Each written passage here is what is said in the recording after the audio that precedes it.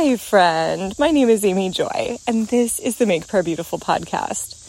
Recently, I read the book, Now Discover Your Strengths, and then I took the Strengths Finder test, which you can find it online. You don't have to buy the book, but I hated the results of the test, pretty much cried about it for a really long time. But besides the results of the test, what I appreciated, and I thought that this was really good, was their description of the difference between talents, knowledge, and skills. Talents, knowledge, and skills.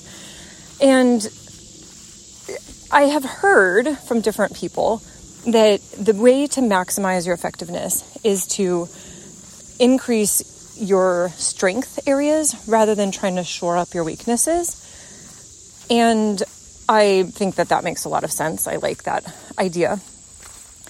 But I appreciated what the book described about why that works as it does.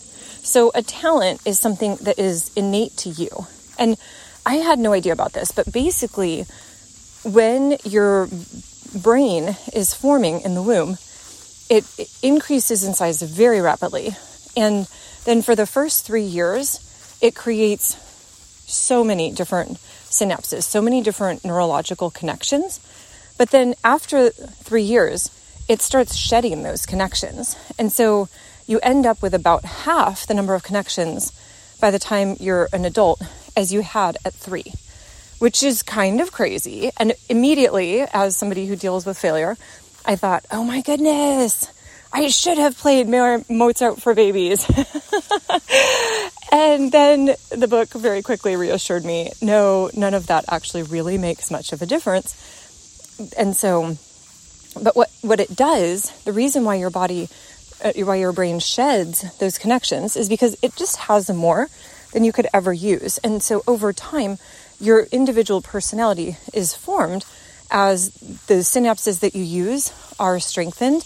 They become highways in your brain, we could say, and that forms who you are. So all of this was really interesting to me. And then it was like your talents, though, because of who you are, because of how you're made, these are always going to be the points where they're your superpowers. They're the things that you can do more or less effortlessly, and you can do them near perfectly every time. And I thought that that was really beautiful to say, oh my goodness, yeah, there are things that I can do that are, well, near perfect might be a bit of a stretch, but that I can do with ease that I know are more difficult for other people. And I'm sure that that's the case for you. So then knowledge is more facts, and you can get facts about really anything. And it could be that facts and knowledge will help your talent to be more fully formed. And that's good. But knowledge on itself or by itself, if you don't have talent, isn't going to do much for you. And then skills, again, you can make marginal improvement if you're studying something.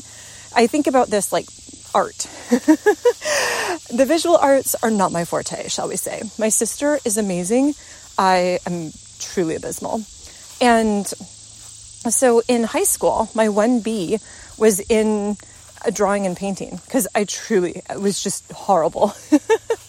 I did my best. I was very faithful and diligent, but it was not my thing. And so what I appreciated about this description of skills is that in general, if you're trying to improve your skill set really intensively on something that is not actually your talent area, in some ways, you're just going to burn yourself out. You're going to maybe make marginal progress, but you're not going to be able to move forward well.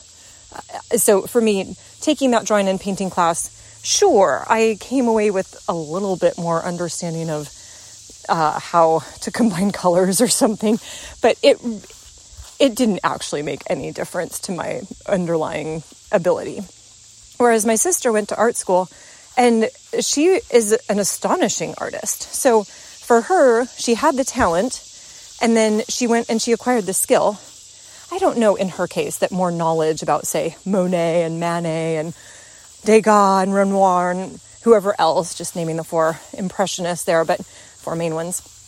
I don't know that that would have made a huge difference, but perhaps so. If you ever watch the end of WALL-E during the credits, there's a beautiful montage where it goes through the different periods of art history.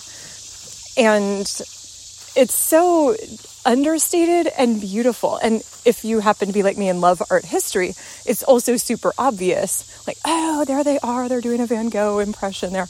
But it's not actually that necessary. My sister could be a very good artist without knowing that the credits in WALL-E have a montage of art history. I say all of that to say the talents that you have are gifts to you. And so, Jesus, I'm asking that you would bless our talents.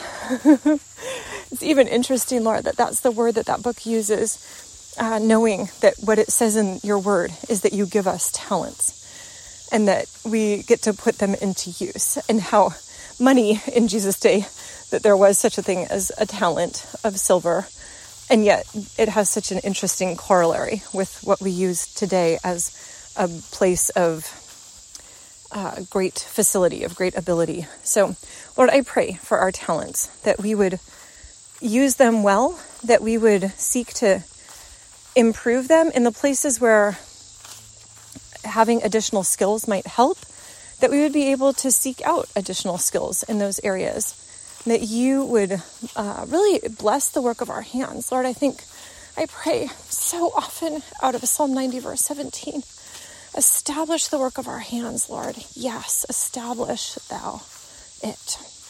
And actually, I generally forget the first phrase. So it says, may the favor of the Lord our God rest on us. Establish the work of our hands. Yes, establish, Lord, it. Oh, amen.